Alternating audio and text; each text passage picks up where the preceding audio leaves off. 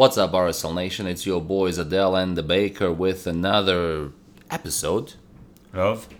Scarf Life. Dude, I'm so glad we've, settled on a name. And so, let's be clear. The podcast has, we've got a few listeners now. I'm not trying to brag or nothing, but we've got some people consistently showing up. Our microphone has definitely improved. We're trying. We're getting some hardware. Did you notice how I made sure it was a singular? Right. I mean, we technically have a second mic. We have six mics in this room. Let's not get ahead of ourselves. Right. Go ahead. But what I was getting at is that the name of this podcast used to be, to be 100% honest with you, I wasn't sure what you called it. You had a different name every time we started recording, and it was 6 words long. And it was RSL Nation Scarf Life Podcast Extravaganza. It was a little much. So I'm glad we've kind of settled on Scarf Life. Yes. I think it's very descriptive of the life our listeners live. We They have didn't choose it. They we chose have it. taglines by now. Yep. Which begs the question, maybe we should make sure we're getting ahead of ourselves. But it's nice. It's a nice clean intro. We're professional. We're not yelling into the mic. It's RSL Nation. We've come a long way, and you've made us better. And we appreciate it before we get too carried away. Hey, never read your own press releases. So the very, very first podcast / VCasts that Scarf Life did, you weren't even around for those. That was me and a few homies from the page. If you go back on our YouTube channel, 5 years ago, yeah, you can find them. You know what we called ourselves?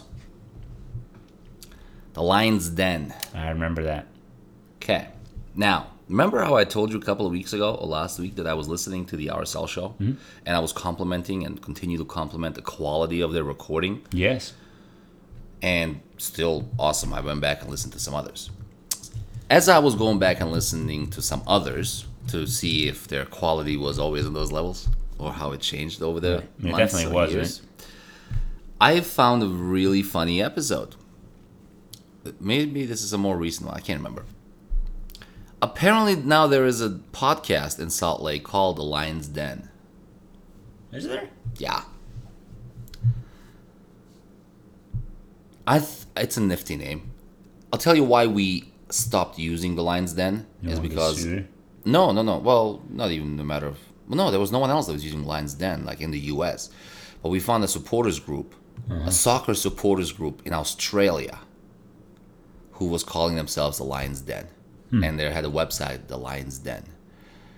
So apparently there's going to be a Lion's Den. I'm really looking forward to that. Or maybe I'm already missing it. I have no idea. I don't know how old that episode was that I was listening to. I try to be pretty much in the know, as it were. Right. And that one's new. Yep, The Lion's Den.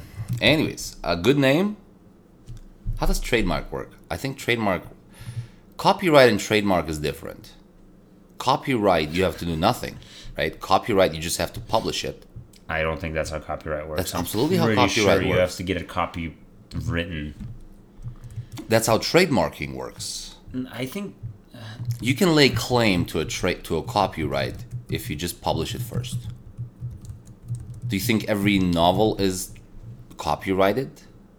no. There's stuff in the public domain. Right, so it's by default copyrighted though. Anyways, not the point. No, it's definitely intellectual property protection. Yeah, not Copyright is literary and artistic work. Trademark is items. right. So you might be super wrong on this. And by might be, I'm going to go ahead and say 98%. You're super wrong on this. What's the point? That's not the point here. But I learned about the new thing, so I just Sure, thought- but don't be... I just someone's going to be listening to this being like, hey, I don't got to copyright anything. okay. If anyone takes their legal advice from us, you never know. If anyone, You never know. maybe okay. Disclaimer: we are no legal experts, and this is not legal advice. It's also just factually incorrect. And Not the there's point. something to be said for getting it right. You can argue it. You can argue it either way. So 5 minutes in, we've done the intro, and we've talked about the difference between copyright and trademark, So let me ask you. One and more yet thing. to talk about soccer. So one more thing. 5 minutes in. I am yet, because this happens often when you're like, hey, we're 5 minutes in, we haven't talked about anything. We have yet to actually think of an intro.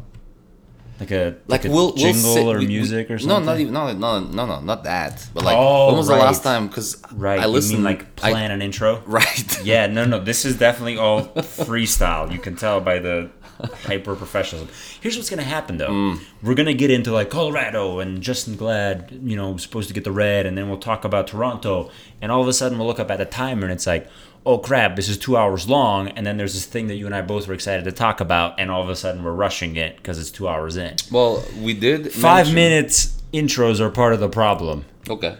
Well, okay, listen. I do think 5-minute intros help with character development. Oh, we've developed some characters.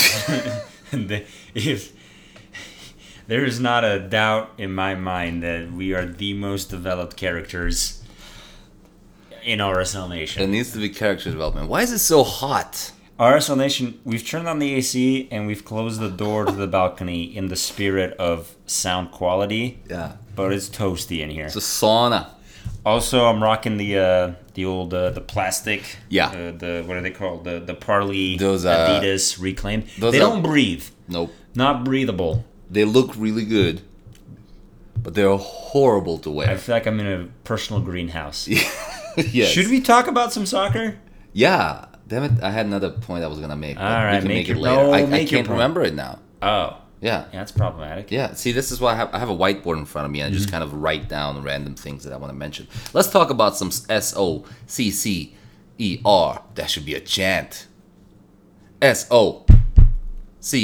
Don't bang the table, bro. Come on.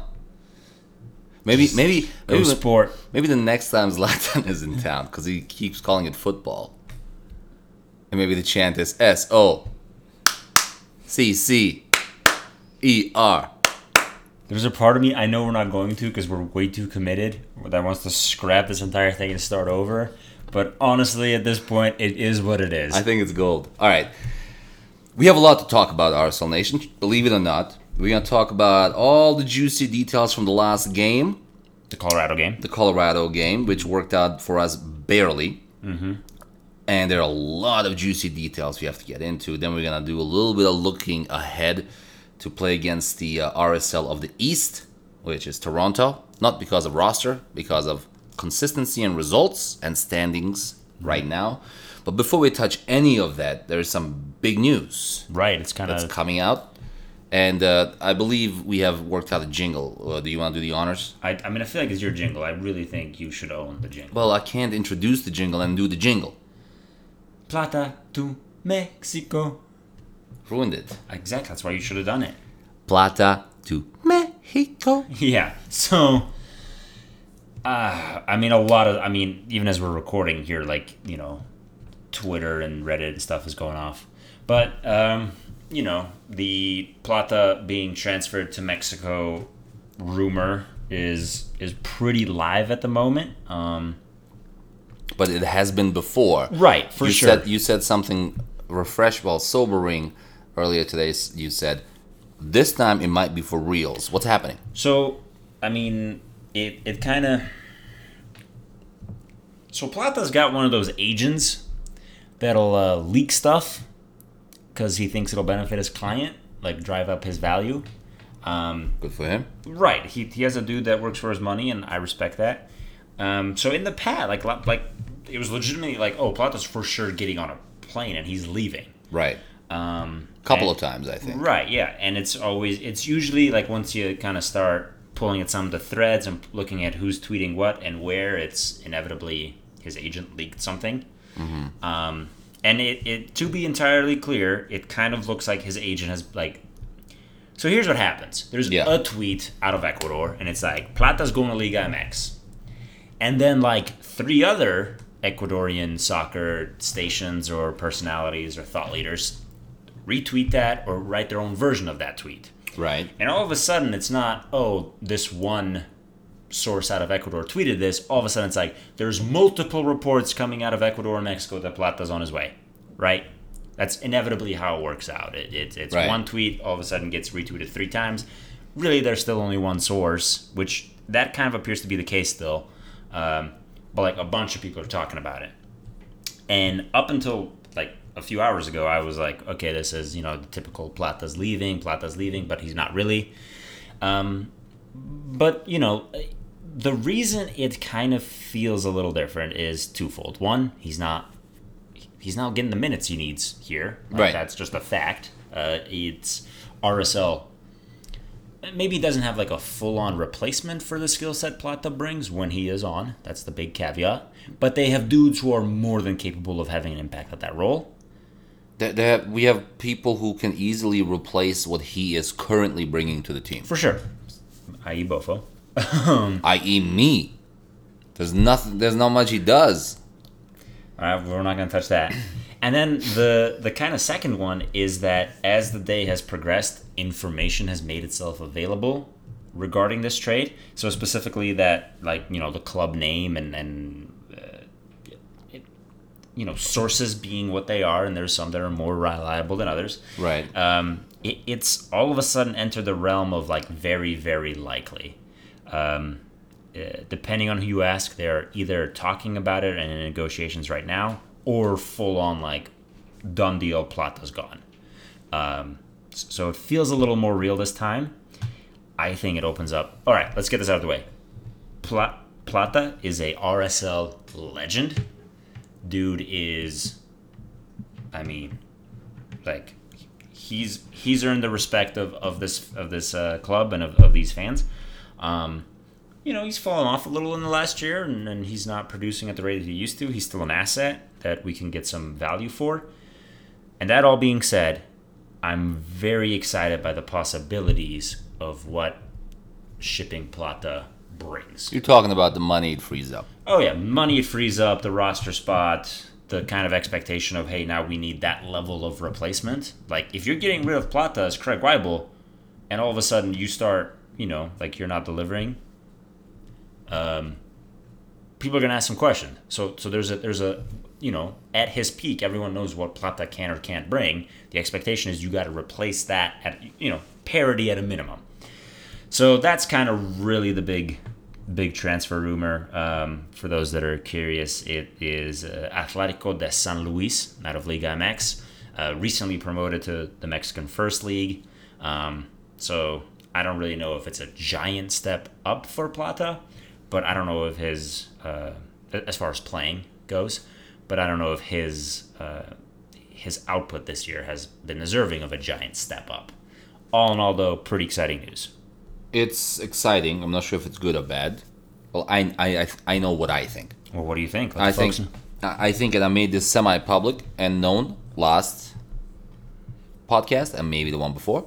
The post-match quickie? The post-match quickie that was not so quick. Mm-hmm. It's time for Plata to go. Yeah. At this point, it is not a matter of can Plata reach his peak again. The absolute answer is absolutely no. Name me one player who depends on quickness and pace who has gotten better with age. The absolutely best case scenario with Plata is to get a team to believe that he could still reach that level someday. That's really it. Yeah. And then you sell him at the value. I think Plata is by definition going to be worth less and less every week. Given the current state. Right. Yeah, you got to explain why he's not playing. Exactly. For sure. And I think it's time for him to go. Yeah. We thank him for his service. Absolutely. He had a couple of absolutely incredible years with us. Mm-hmm. He has been part of some really cool and incredible moments. And, at his peak, at his height, he was a world beater. There was our entire offense was predicated around what Plata can do. Right. Who wants to play a high line against a team that has an in form and an in shape Plata? Right. It's suicide. Right. You're gonna get beat. Right. He's gonna expose you. What defender is gonna keep up with him? Sure. Running backwards. Mm-hmm.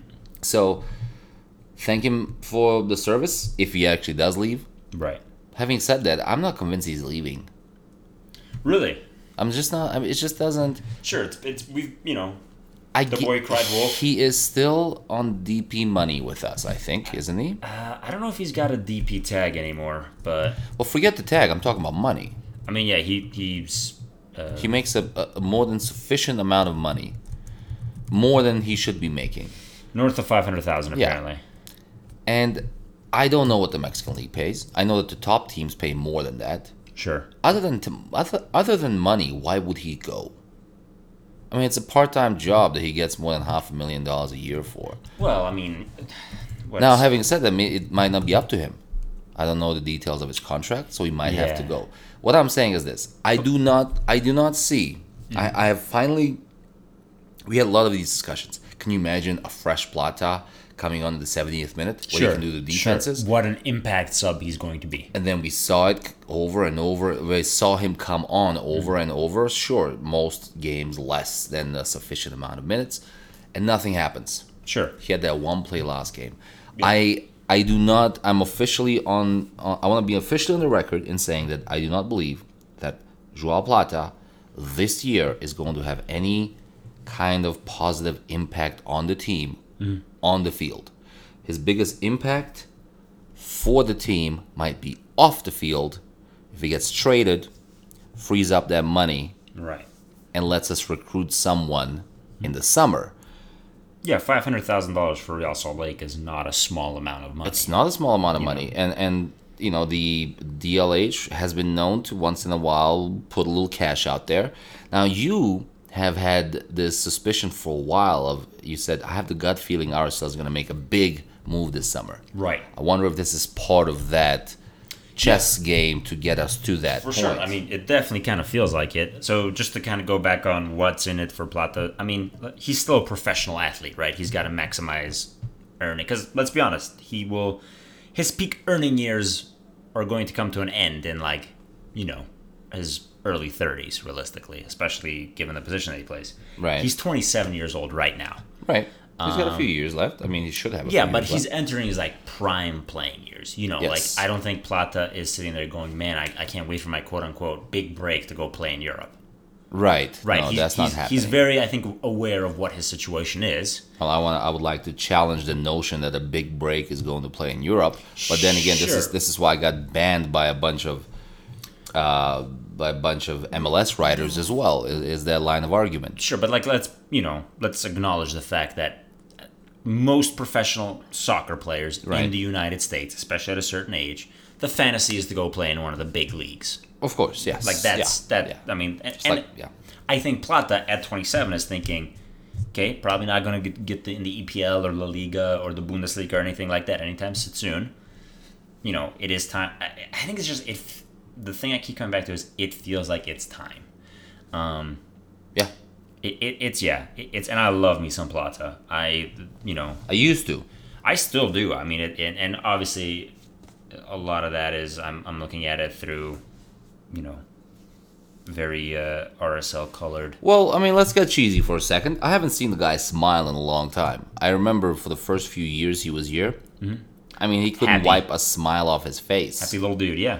And I think this is just not the system for him anymore. Yeah, he's not a winger. Like, he's a false nine. He's a second striker. And he also doesn't have the attitude and the mentality, or maybe mental capability, that I guess that's all the same thing, to be a backup. Yeah, no, I don't think he's, like, down to chill on the bench. Which is too damn bad. I mean, for the kind of money he's making. Right, but it comes back to, like, you know, I don't think, like, there's a lack of offers there. Like, there's enough, like, I think... Oh, anyone would take him off our hands. For sure. And I think that, you know, with some of these Liga MX teams, that probably noticeably more money as far as salaries go. Right.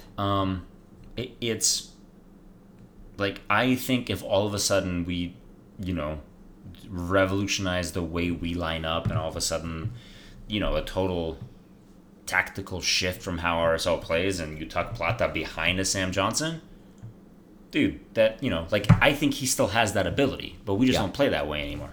Well, plus we have this guy called Albert Rushnyak. Sure, but not I'm not too fond of late either. But not as a midfielder, but as a false nine. You know, they're different. No, it's all things considered. It does feel like it's going to happen this time, and I think also part that we didn't bring up is, I think next year if we don't get rid of him, he walks. I think this is the final year. Oh, I didn't know that part. Yeah. That changes everything. Then of course we get rid of him. And don't quote me on that. But I'm pretty sure we're coming up on the final year of his contract, i.e., this year, and that next year there are no options to be exercised by either us or him. And I would be, let's get something out of it at least, because watching him. I think if he leaves at the end of this year, anyways, it's an absolute no-brainer for me. If I'm a GM, I'll take a bag of peanuts at this point because I do not think Plata is going to do anything this year. Now the caveat there, or I guess the big exception could be, like Severino and Baird get hurt. Sure. And now you're like, crap. Yeah. Could have used the Plata right about now. Yeah, absolutely. But honestly, at the level at which he's playing right now, I'll bet you we could pull a Monarchs player up to play at about the same level. All right. Let's close up the Plata trade thing. I'm sure it'll come up again because he has played last game. What if that's the reason he played so many minutes last game? Kind of show him off a little. Right. Maybe. There's that. I do think that at the end of the... that would be mean. But it's not like we don't have a history of that. Remember Javi at Seattle? Yeah. What do you mean? Craig Weibel's still darkest moment. I don't think that was a Craig Weibel decision. I mean, maybe it was. I don't know. Really? You don't think so? Our best player on paper and actually, and most important and the biggest legend on that field, is not getting started on the last game of the year that is a must-win for us to make the playoffs. Yeah, I mean, you say just so happens that had he started that game, our auto-renew kicks in on his contract for the following year. Right. Oh, and he also started like just about every game earlier that year, except for rest in like midweek and injury. Sure. Yeah, you're probably right. Yeah, so don't. But I'm just saying, I don't know if it's Craig Weibel making that call. Really? I mean, but then looking at it, who would make that call? And I don't think Kassar has that level of impact. Well, that's the other thing. Kassar could have, I'm sure Kassar would have. Can you imagine that phone call? Craig to Kassar. Hey, man, I need you to not start Javi tomorrow. Like, right. What? But he's my best player. Sure. He makes my team go. Right. Anyways. Just as a quick little summary of Plata on the whole contract thing, I went and did some quick Googling while you were talking. While I was yabbering. February 27th, 2017, there's a press release about Plata. So February 17, before the 17 season starts, Plata has signed a multi-year contract, which basically means 2-3 max. Right. And he occupied a DP slot. So... beyond the point, I bet you there's a way to find out how long his actual contract is. I think they actually keep that stuff pretty hidden for the most part. But I would, multi-year to me is 2 is at that age. So let me carry this conversation on, if I may. He's heading on out. Because that's what I'm saying. You're saying he's heading on out. I'm saying if his contract is ending at the end of this year, he's heading out. Otherwise, we are stupid. Right. If his contract is not ending at the end of this year, I think he might not be heading out because Craig trying to be businessman and screws it up. I have very, very little trust in Craig Weibel. I don't know, man. He brought Sam Johnson. He brought Albert Rusnak. He brought Jefferson. He's had some wins. It hasn't been all bad. I have no trust in him making good decisions. You think those guys were his decisions? Yeah, I think. You don't think that was a scouting? No, I mean, team, and that was I would hope that our scouts are out there making good recommendations, but he's fundamentally in charge of the roster. The buck stops there. Fundamentally. So he's either doing it or he's not, and I think no trust is a little. I didn't say no trust. I said very little trust. I think he can balance the checkbook. I think I have more trust than you. I don't think he gets like a carte blanche. He's had a few really big losses and very visible. The biggest in our history. Yeah, I mean, but also like we're spending more money every year, so right. like we're going to progressively spend more money. So let's carry on real quick here. So to close out Plata, I think he might or might not be leaving. I honestly don't think he's going to impact the team in one big way or another. I do agree with you on one thing. If Plata leaves, we're going to have a big summer signing. Oh, yeah. I'm not sure who. I'm not sure where. I'm not sure from where. Remember, Copa America is being played this summer as well. Right. Lots of talent on there. But let's continue on to the guy who I think plays that position better than he does. And there was an article about him in the Salt Lake Tribune very recently. Bofo Saucedo. Bofo started the game against Colorado. I think one of the few things you and I agreed on ever, but especially in that last podcast, is that Bofo was the best player for us on the pitch in that game. Yeah, I think... he got subbed on, I think the 68th, 67th, something like that. Something like that, yeah. And the article was about how he would obviously love to start more games. 68. But he is patient. He has no problem with patience. Right. I remember reading some of that article and saying, this is when you don't know what else to write. Like, what soccer player is going to come up to you and say, nah, man, you know what? I prefer sitting on the bench. Sure. I don't want to start more games. Well, you got to put more time in. Like, my per hour paycheck now drops drastically. Right. He's not going to, sit there and, be candid, obviously. Right. But I think that's also, I don't know if you remember, I think it was last year when they do the exit interviews. Yeah. And, they were talking about bringing on the new striker. It was hey, it's happening. And Bofo had he kind of let his cards show a little bit. It was a moment of frustration because Bofo was a starter at the end there, or serious minutes, and he wanted that position. And I think he said something along the lines of it's not fair that they're not giving us a shot or something. He was a little more candid than I think he should be.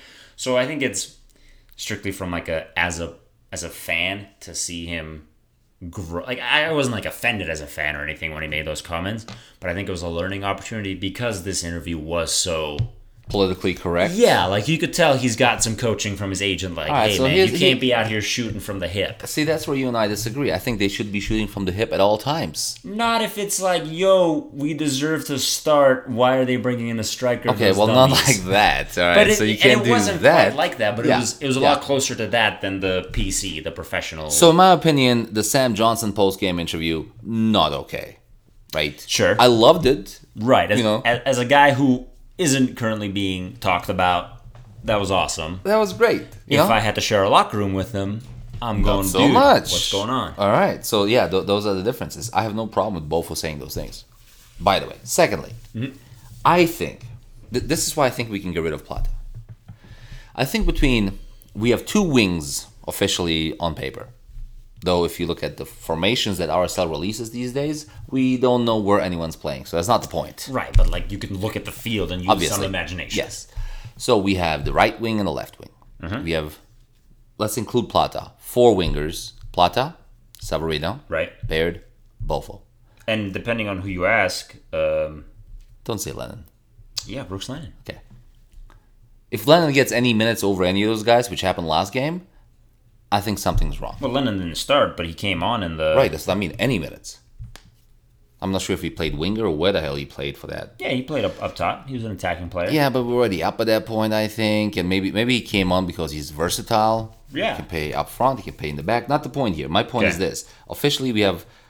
Let's exclude Plata for a second, because I think even if he is on the roster, I just don't see that he has the mental capability to get over whatever is stuck up his ass right now to put forth a good effort.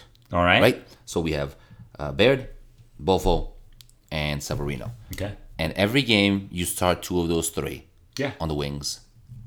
Again, caveat, everyone's healthy throughout the year and no red cards. Like Savarino's not kicking people in the face, right? Okay. Sometimes you got to kick a dude in the face.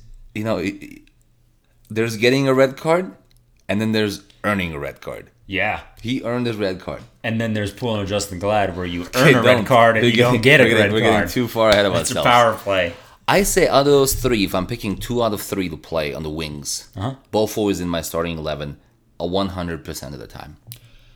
Bofo should be a starting left winger. I think you give him a run of games. Right. A serious run of games. Like, he starts the next 10 games or whatever, right? He shows himself as a DP level player. I'm not saying we're signing him to a DP level contract after that. Yeah, he's got talent, is what you're saying. I think he comes through and shows his true capabilities, which I believe are at the DP level, and he is crazy enough and bold enough that he takes crazy shots from all over the place. He's got an absolute attitude. Right. Donnie keeps talking about it. Yeah, for sure. I mean, we mentioned it during the quickie. And that's him. I think he's a DP level player. He just needs to show it. And he needs a serious run of games. I think the only downside is he's going to have a bunch of offers after that. So if I was problem to have. Speaking of, Craig Weibel's capabilities, I would be communicating with Mike every day and say, hey, you need to tell me how many times you're going to start Bofo. Well, or give me your best guess. Like, where is he in the stacking order? Because I need to know if I need to resign this dude, extend his contract. I have no idea what the details of his contract are right now. Sure. I mean, I think there's like a whole homegrown thing where he doesn't hit any like salary caps or whatever. Long story longer, Bofo needs to start on the left wing.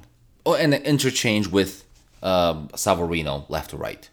Yeah, they both can play on both sides, if I'm not mistaken. Yeah, I know for a fact Savarino can play on the left. Right. And I'm the ability to. What was that? I said no left. Never mind. Joke went over your head. Keep going. All right. Lifestyle Nation. I'm sure you caught it. I'm guarantee you no one on. You said right. I said no left. Ah. I'm gonna excuse myself Sick for burn. about 30 seconds. Sick burn. That was so awkward. You gotta stop excusing yourself mid podcast. Very unprofessional. Yeah, I mean, I think overall, and the big. First of all, yes, you're right. Bofo should be a starter. Against Colorado, it's and I think this is where a lot of RSL Nation, I've noticed, like in comments of articles and things we post and on Reddit and Twitter and everywhere, where one of the big disagreements lie is Baird versus like Jefferson. To me, it's Jefferson on the right, who didn't start. He didn't start against Colorado. He didn't get any minutes. Right. So the fact that Corey Baird and Bofo started, to me, is a mistake. I still feel that. I think Jefferson is the out of those three, he's the best option. The fact that he didn't get minutes against Colorado worries me. So to me, it's not two of those three should start. It's Bofo and Jefferson should start. Corey Baird is either playing that weird striker thing or realistically coming off the bench. Yeah, but then he also had that incredible goal last game. He did. He had a phenomenal goal. He did have a phenomenal goal. Well, let me clarify something. A perspective, if I may. Yeah.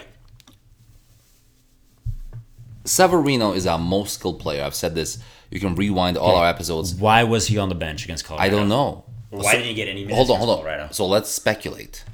Here's the thing. Look, there's a lot of people on TV making a living on this. So we don't know the answers. Right. So let's speculate. Yeah. Let's just make stuff up. Well, knowing Mike Petke, he probably had a bad practice. If we're going to be totally honest, or it was part of some master plan, it was some strategy, it was maybe they just got tired of Jefferson taking some of those shots that he takes, which I think is a fair critique. Like, dude has taken some questionable shots, in my opinion, over the last handful of games. So you're saying performance? Yeah. I'm hoping that I hope it's nothing else. No, I know exactly what it was actually. What was it? I heard Jefferson Savarino was hitting on Mike Petke's wife. That's definitely not it. Arsenal Nation, that's definitely not it. Don't. That's what happened. That's not what happened. He's like a happily. I'm not even going to engage with that. But that's what I'm saying. We don't know what happened. There's a bunch of people. I know that we don't know what happened. Right, and then we leave it at that. For all we know, maybe he had a knock. But then why was he on the bench? He had a knock. He was keeping him around just in case he needs him. That makes zero sense to me. That makes perfect sense. If he's not fit to play, he's not fit to play. No, he's not fit to play 90 minutes. And ideally, he doesn't play any minutes. Right. But if you have to, go ahead and use him for like 15. All right. I mean, yeah. Plus, you have to remember, we're playing Colorado away. Sure. What better day to sit some of your best guys? Yeah. I mean, we are talking about player rotation all the time. And just a couple of weeks ago, we were talking about how I'm actually starting to pay attention to Jefferson's defense. By the way, I've never heard Mike Petke do anything but absolutely praise the hell out of Jefferson Savarino and his effort, including his defense. Right. And that's when I started paying attention to his defense. His effort is there. His defense is there. He hustles. Is he the most skilled defensive player? No. But he's also not a defender. He's not a defender. Sure. But he gets back, he follows his man, he does his job. I think anyone wondering whether it should be Corey Baird or Jefferson Severino, give your head a spin. But what is wrong with you? No, there are people that believe, and those people need to give their heads a spin, a good shake, put it in the bag, right. Wiggle it around for a while because something is wrong. Sure. If you're not sure who is a better player, right. I don't mean just first question. Skilled player, that's a stupid question, right? Right. It's obviously, it's Jefferson Severino. Better player, more impactful. I mean, look at everything. Stats. Look at whatever you want to look at. Absolute beater. What's the only downside about him? He takes a few questionable shots. Yeah, but I was just saying earlier that I like Bofo's questionable shots. I'd rather take a few questionable shots. Sure, but it puts than try to dribble it into the goal. On edge. Yeah, right. I cannot find a downside of Jefferson's game. Right, but we're talking about the shape up front. It's complex. The shape up front doesn't change. No, not the shape, but we're talking about player selection in the attack. Right. At some point, I get what you're saying. I don't understand why you're saying it. Even with Plata leaving, it gets crowded. It not gets crowded. We have three dudes to play two positions. Right. Yeah. Right. So and I think you and I are agreeing. Jefferson is the obvious start, and we're sitting here praising Bofo, but I'm trying to make sure we're not one of those people that are like, Bofo's great, Bofo should start, or whatever the case may be, without thinking about, okay, for every player you're putting in, there's a player you got to take out. Against Colorado, Bofo had amazing performance. I'm not disagreeing with that. Right. Against Colorado, the player sitting out was Jefferson. That's worrisome to me. I hope that's not a trend. I hope it's a one-off thing. So now we're talking, okay, so Jefferson is starting. You and I agree with that. Once again, one of the rare things we talk about. We're saying Bofo's having a phenomenal performance. He deserves to start. We agree with that. Does that then mean that Baird deserves to sit out? I mean, Baird had a great game. Right. That's what Baird I mean. had a great play, yes. I would say that he had out of the dudes especially in the attack, he was a standout to me. It was a beauty of a goal. Baird, yeah. But that's what I'm trying to get at. It's easy to say Bofo's awesome, Bofo should start. It's easy to say Corey Baird had a sweet goal. Corey Baird's a fantastic player. We're talking about the Rookie of the Year. All right, let me clarify this very clearly for you. This is personal perspective. Arsenal Nation, we're just a couple of amateurs with a bunch of computer screens and a mic. It is an absolute no-brainer to me that we haven't even talked about number 9 because it's Sam Johnson, right? That Severino's on the right, at least on paper, right? But interchangeable, okay. But that hasn't been the case yet, right? And Bofo on the left, okay. So and that's it. And here's the thing: if I'm starting a game tomorrow, that's who plays. Sure. And all I'm trying to get at is that there's a chunk of RSL Nation that exists that disagree with that. And it's not an argument without merit. That's all. I'm trying to give a voice to the voiceless. Hold on. It is not an argument without merit on the left side on Bofo. I think Jefferson sitting out. We got the win. It is. No, I get it. I agree. I'm agreeing with you. I'm just saying that there are people that are pulling out their hair, going, "These guys are idiots." Jefferson is clearly the guy that I absolutely understand, and dear those people, give your head a swivel and put a potato bag over it while you're doing it, because that is stupid. I don't think it's as ludicrous as you're making it seem. It absolutely is. I once again, I can't stress enough that I agree. Okay, just for the sake of here's what we're gonna do. Objectively arguing. Here's what we're gonna do. We're gonna hit him with the old classic Facebook poll. But let me ask you one more question. All right, Severino or Bofo? Severino. Yeah, no. So even if you start Corey Baird. Right, but then all of a sudden, it's a great problem to have. It is, and what I was getting at, by the way, we'll get on Facebook. Yeah, we'll do a classic poll. We'll see what Arsenal Nation has to say. Let's keep going on here. Yes, I mean, we haven't technically talked about a single minute of the game. Let's talk about the game just a little bit here, right? Because there are a lot of things to talk about. I have very simple 3 bullet points I think we should discuss, and those bullet points, and please, this is not trademarked. Use it as you see fit, RSL Nation.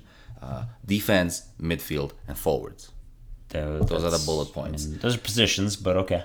Well, Those are my bullet points. All right, I'm messing with you, man. All right. So I think we know where the most talk will come from.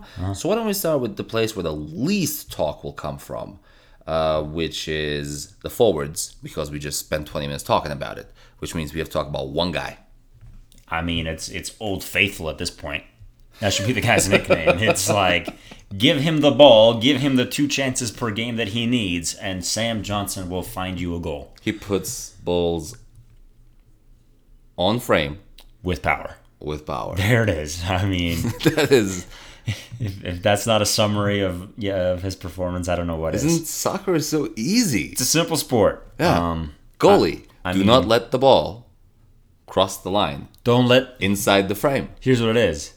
If in frame, stop it. There it is. Defense, prevent power on frame.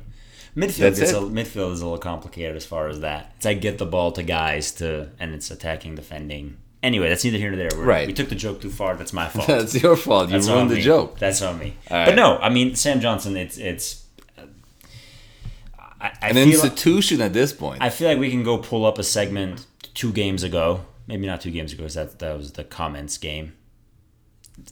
We can go pull up a podcast where Sam Johnson scores and insert what we said, then for this one. Dude scores goals. He finishes chances. Feed him. He's busy. Feed him. He makes defenders look panicky. He's a true number 9.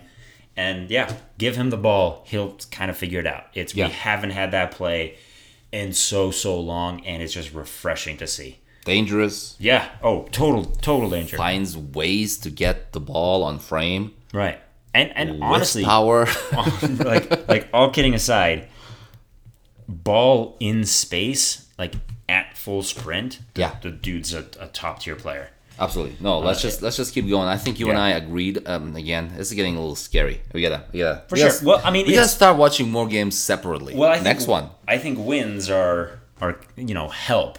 Right. Wins tend to be consistent. Yes, Sam Johnson is a striker. He had a chance. He finished his chance. Looked great doing it. We officially have a number 9.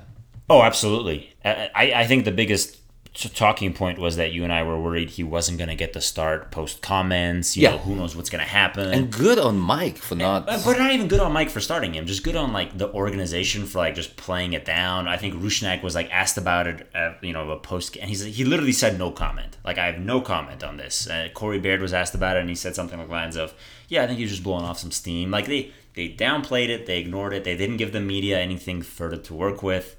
And then it's just so frustrating. Right. And then the dude just went out and did his job. Yeah. And sometimes it really is that simple. He's quick.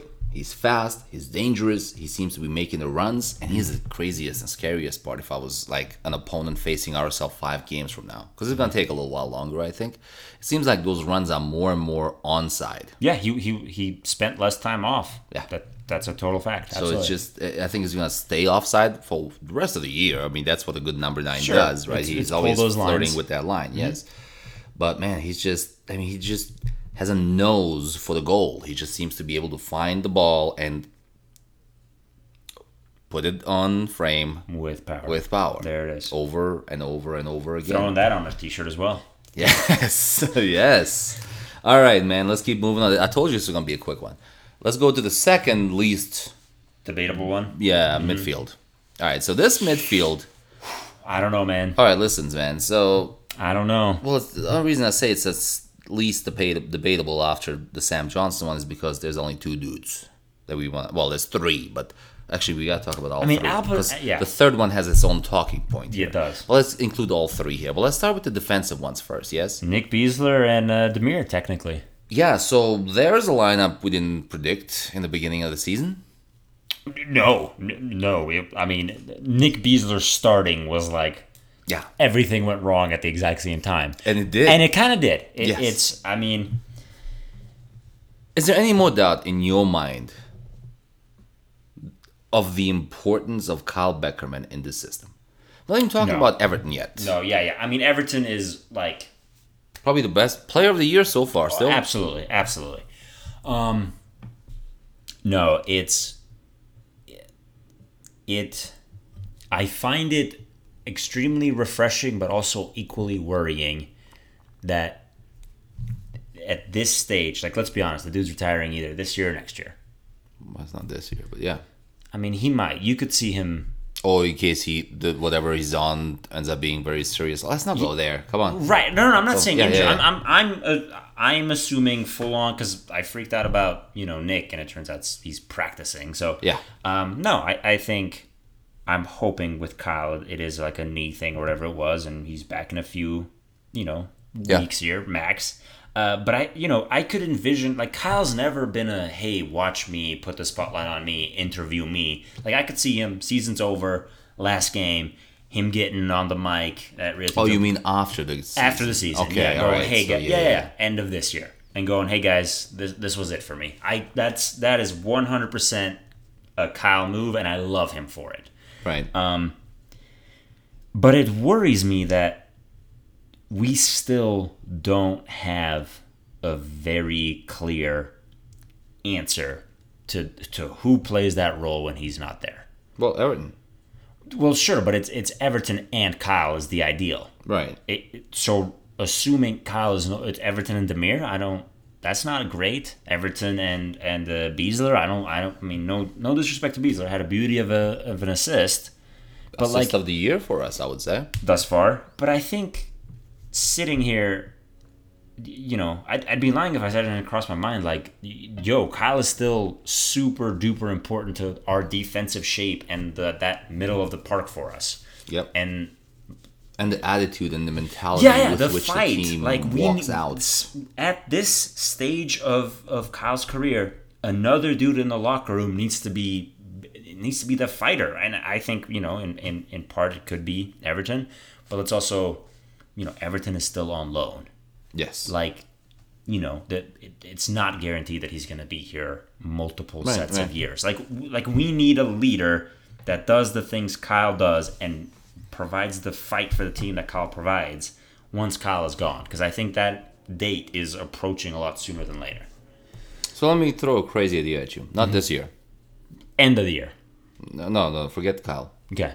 I'm talking about Kyle replacement. Mm-hmm. Again, not this year. Right. As early as next year. I think it's going to be necessary. Beasler. No.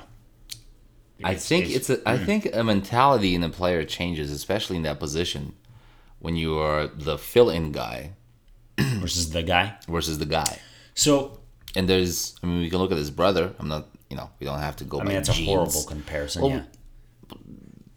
Yeah. Okay, it's a good player. No, yeah. Right. The other Beasler is a fantastic soccer player. Right. And to be clear, I think Nick Beasler is more than serviceable at that position. But I thought he did okay last game. He's still very much my fourth option. Oh yeah, well, and not moving up any time. All right, you want to really know what it is? Yeah. To this day, I think Nick Beasler. I think wide empty goal. Yeah, there's that. I can't shake that, and you can't. That wasn't like I wish I had put him either. Like, that was genuinely. It was the measure of the man. Was that moment, and he came up wanting for me. That was the one. That is going to define how I feel about him for years to come. Until he changes it with some drastic play. Oh yeah, you win us the the cup. All of that is clear. I just don't think that scenario is happening realistically. No, I agree with you. So you have a lot of good points that you're making there. I just disagree with many of them. Hey, sometimes you got to do what you got to do. We have been agreeing too much. I agree with you on the the outlook, and that's the first thing you think about. Totally, yeah. I do also. I think he could be it. I don't think he is gonna be it. I tell you what. If I have to pick, if I know for a fact Kyle Beckerman is leaving at the end of this year, his in my head number one replacement is, and this is kind of a no-brainer for me, is Damir Kreilach. So Demir and Everton. Yeah. That is my replacement for him. I don't love it. I think that's the position he would have to play. So I'm going to throw something kind of crazy out. Yeah. It's a dude we haven't seen in a hot minute. It's one of those names that brings up a lot of feelings for RSL fans. Luke Mulholland. So he was on the bench. What are you talking about? Are you talking about like a serviceable for the rest of this year, or are you talking about next year stuff? I mean, ideally serviceable for the rest of the year, but a midfielder, right? He's more of a box to box guy. He reminds me of We always do this. We always sit there and it's like, all right, we sign a bunch of midfielders. There's no way Luke is starting, and he hasn't started this year, but he was also injured. Right. But Luke's the definition of a survivor. Like, dude finds a way onto the field, and then he does some of the grunt work. Yep. And then we sit there and we go, yeah, man, Luke Mulholland is, there's the guy. Like he's doing well. I think Luke always ends up surprising. Yeah. When he should. No, he absolutely does. And don't get me wrong. I think we need Luke on there. I'm kind of surprised we didn't see some minutes from Luke. He was on the bench last game, wasn't he? Yeah. Mm-hmm. That seemed like a good game for him to come in. He's a defensive midfielder. We were up the whole game. Well, not the whole game, but we were up for most of the game. Mm-hmm. It seemed like at some point you bring on a defensive midfielder, and honestly, there are no more options on the bench, right? So that could have been a good one for Luke to come in on. Now, having said that, we don't know what he looks like in practice. It's been forever since I've seen Luke play. But yeah, and Mike sees him play every day. Sure. So he must know something. You would hope. Right. So there's something of that. Look, I'd love to see it. I thought we were talking more long-term stuff. Maybe that's silly. We shouldn't be talking long-term stuff here. I do think this year, Luke does end up at some point playing some role. This year? Yes. Yeah, you would imagine. But here's my problem. In a game in which we have the two starters injured, we're on the road, and we're winning for the majority of the game, and he still doesn't make an appearance. Luke? Yeah.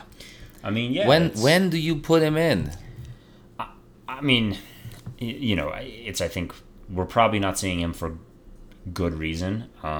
As you said, Mike sees him every day, or more frequent than we do, I should say. This thought just kind of popped into my head. I really hope we take the U.S. Open Cup more seriously than we have in the past. Okay, nope, we're not. Nope. 52 minutes in. I get we that. We haven't even covered a third of the topics I have on my board that, yet. And we're not going to go in depth. But we're sitting here, we're going, when you ask You're the question. Saying Luke is going to play some. You're asking when is Luke going to get minutes? And I'm thinking, U.S. Open Cup. The dudes not getting minutes were starters at one point in MLS games. Right. We should take the U.S. Open Cup more seriously is all I'm going to say about minutes for Luke. And leave it at that, because I agree. I think it does open up a Pandora's box. But I'll be really open. If we okay, this is not U.S. Open Cup. This is Luke. Uh-huh. If we're giving him minutes in the U.S. Open Cup, that's the best we can find for him. Are we taking the U.S. Open Cup seriously? If we're playing players we don't deem worthy to play a single minute. Well, I'm talking MLS like the first stage. couple rounds. Yeah. We haven't taken the first round seriously since Petke came over. All right, so we're gonna put this U.S. Open Cup on the next one. My Sharpie's almost out. I'm gonna talk about one more guy in defense. Okay. So we agree. I thought we were still talking about midfield. Excuse me, midfield. Yes, Yeah. I'm getting ahead of myself. Albert Rusnyak. Yeah, buddy. And I won't spend much time on this. Well, this. I told you we'd get to this moment where it's, hey, let's have a 7-minute intro because it's funny. No, 7 minutes doesn't help. It was 7 minutes, and now we're sitting at an hour. We haven't talked about defense yet. We haven't, dude. We have so much we haven't covered yet. All right, so that's not even the point. Let's talk about Rusnak, and this is, I think, we're gonna have to dissect this one because this is one we disagree about quite a bit. So get yourself ready. Let's get into the last game first. Sure. And then let me dissect it a little further, if I may. Nike, just do it. He was nowhere. And that's where you and I disagree. He had a penalty kick that he scored, which is awesome. That is a skill set of its own. Okay? To be fair, he almost screwed that up. Okay, you and I disagree on that. I think that was a perfectly taken penalty kick. No, dude. It was he was taking it against Timmy Howard. What's wrong with that penalty kick? It went in. Right. And fundamentally, at the end of the day, that's all I ask for. Whatever you got to do to get that little ball into the back of the net, I'm fine with. So let me be very clear about that. He keeps putting them in the bottom left. Okay. It's very predictable. It is becoming, it seems like, if you and I have figured it out by now, without looking at stats. Also, not being paid to go stop things like this. Yeah, I'll bet you goalies have figured it out by now, and he does seem to go there, and I don't know whether he actually does or not, but it feels like it. and they keep jumping there. But having said that, that's an incredibly beautifully taken penalty kick. I thought his last one was well taken as well, by the way. Penalty? The one that he missed? Yes.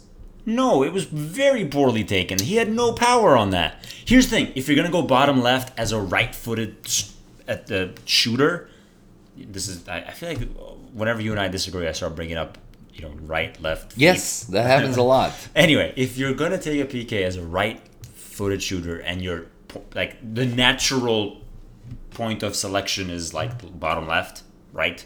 Right. Because you're kicking with the right, it's going left. Left, right. I get it. I'm cool with that. Put some freaking power on this thing. His shot had 0 power. All right, but that was the game before. Disagreed. He obviously could have kicked it harder, and I thought he'd... bad. Kick it less bad. Let me ask you this question. If he takes that shot the way he took it in the game before last, with more power, is that a well-taken penalty? If he... that's what that... other than height. Height is the one against Portland was bottom left. The one against Colorado was like... it was off the ground, technically. Which is worse than on the ground.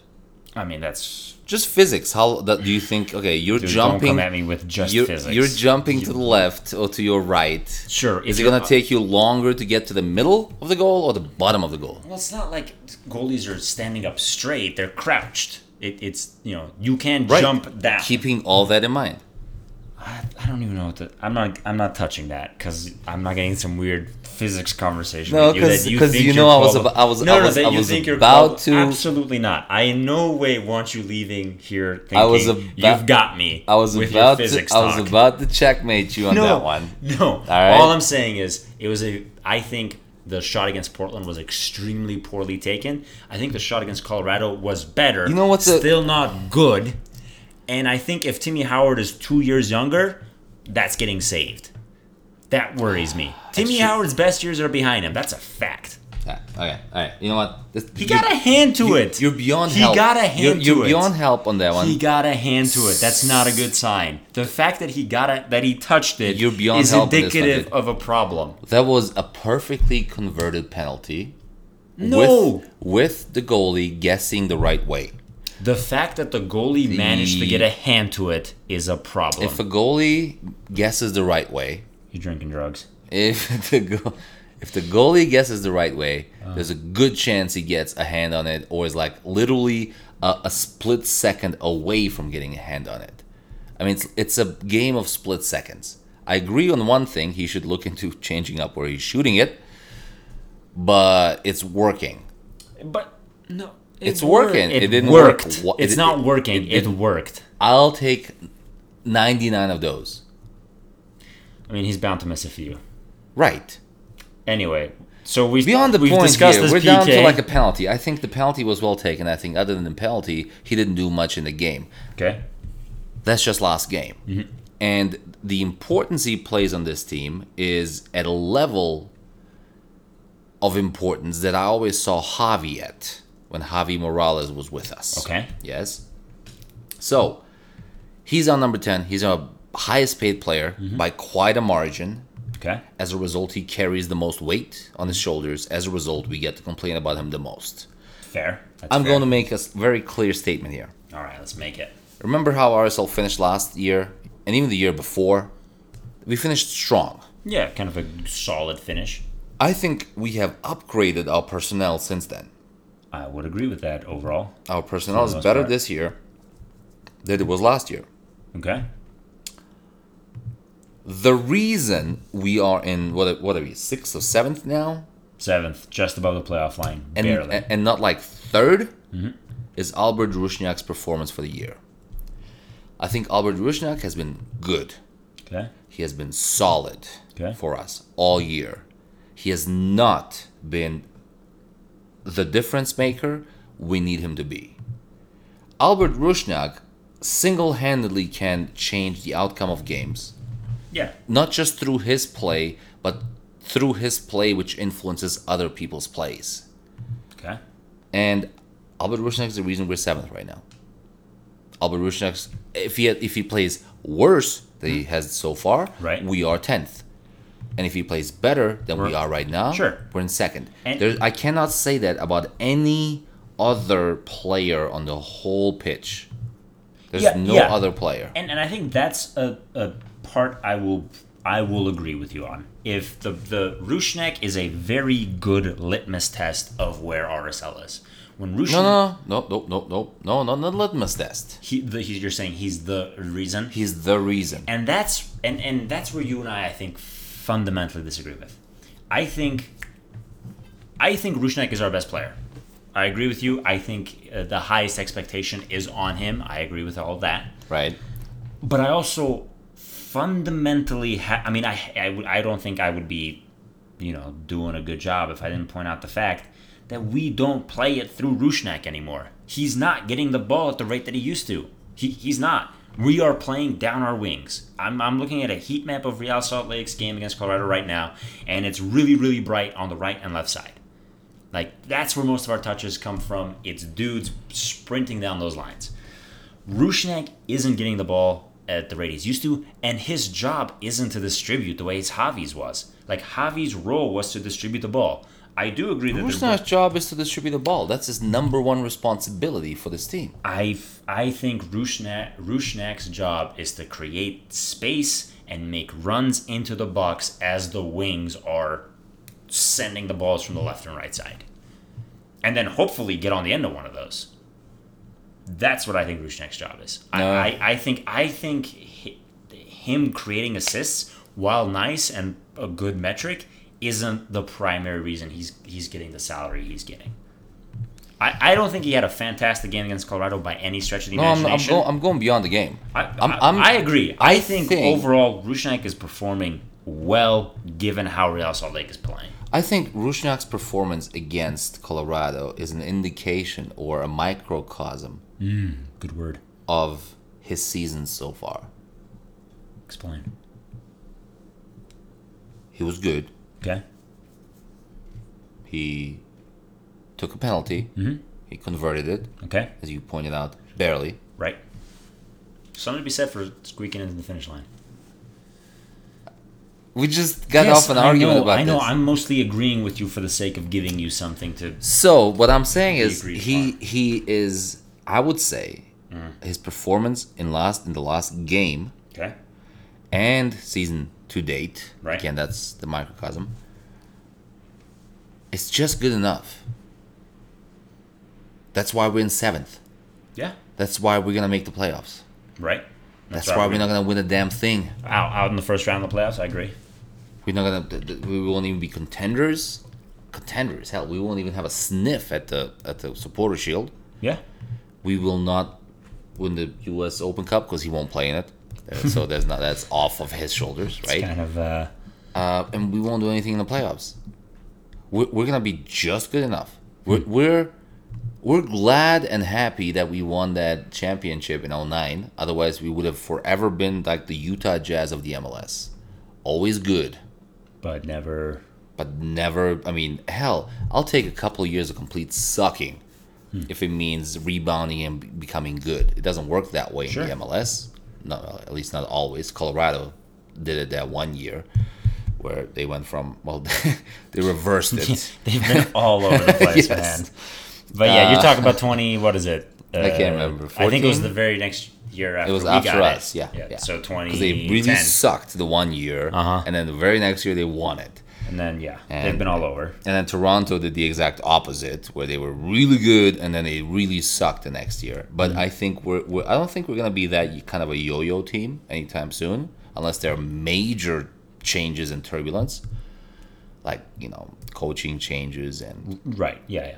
You're talking big stuff. Big stuff. But I think Albert Rusnak, now that I think about it, is indicative of RSL's season, completely indicative of what we have done so far, how we have performed, just good enough, just above the line, just squeezed that ball into the back of the net, just lost to LAFC, just beat Colorado Rapids. Yeah. And I think the key, literally, you look at the 11 positions, or the 20 whatever players we have total. I think it's just under 30 now.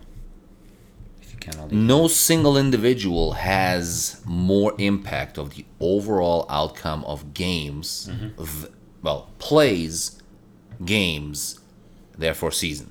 Yeah. Than Albert Rusnak. It's if there's a dude who if I had like one, I had like a little drink that would make one guy 2 times better than he currently is, and I could only give it to one dude on the field, I'd give it to Rusnak. I'd say. So do you agree he's been quiet this year and not impressive? Yes, and not but good? I think. I mean, good enough, but not good. I think he's playing well, and I'm not even saying that he's like. I'm not saying okay. So I don't think he was bad, and I think he's playing well, and I think he's good, and I agree he hasn't been great. He's been good enough. I'll agree with that, but I also think like it's asking Rusnak to do more isn't up to Rusnak at some point. Like, what's he gonna do? Like, run over to Toya and take the ball from Toya? No, I think he sees plenty of the ball. He's not getting the passes he's not you doing think he is. enough with it. Next game against Toronto, which I think is a fantastic test, a fantastic look.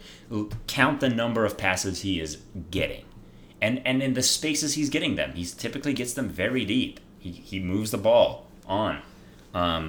I think asking more of Albert Rusnak requires RSL to play the ball down the middle way more than they're comfortable doing right now, or the way Petke wants to play. Honestly, he can. I think the ball still has to come through him. Sure, our wings are not working out on the offensive side yet. This is part of my argument. In the longer term, throughout the season, we're gonna get better and better and better because we haven't even figured out the combinations yet. Sure, I think we're close now. I think it's pretty clear who the best player in every position is. Yeah. There's some debate, but there's like a 60-40 at least. Sure. At every position. And our wings are going to get better. That's going to help. I get it. But the wings getting better should open him up more. Right? If we're playing the wings and the opponents know that the wings are good, they have to cover the wings. Which then opens the middle. But when was the last time you saw Savarino pass the ball back to Rusnak? Plenty of times. No, dude. I mean, definitely not last game. Typically, what happens is the ball comes down the middle either through like Nick Beasler or whoever's the defensive midfielder, Kyle or Everton. It gets to Patna or it gets to Herrera. They run it up, then they either pass it to whoever's on the left and Jefferson, who's typically on the right. And then what happens is Jefferson's like, I'm gonna go beat my dude 1-on-1. And he tries to beat his 1-on-1 or get the cross into the box. We totally skip Rusnak the vast majority of the time. Every once in a while, we'll pass the ball back in the middle, especially if there's like a 2v1 situation where our wings are getting really covered. But typically, that's not the case because, honestly, if I'm playing against Real Salt Lake, I'm doing like, hey, everyone watch Rusnak. I want 2 guys on him at all times. Which then leaves the space for Savarino to do the stuff you and I appreciate him for, which is beat guys 1-on-1. It leaves the space to Bofo do the thing that we're talking about for 20 minutes today, beat dudes 1-on-1. Okay, then let me ask you a different question then. Why in the world... I do think money talks at the end of the day. The money shows you priorities. Can I tell you right now the answer to the question you're getting ready to ask? You don't know what the question is. You're going to ask why are we paying him so much?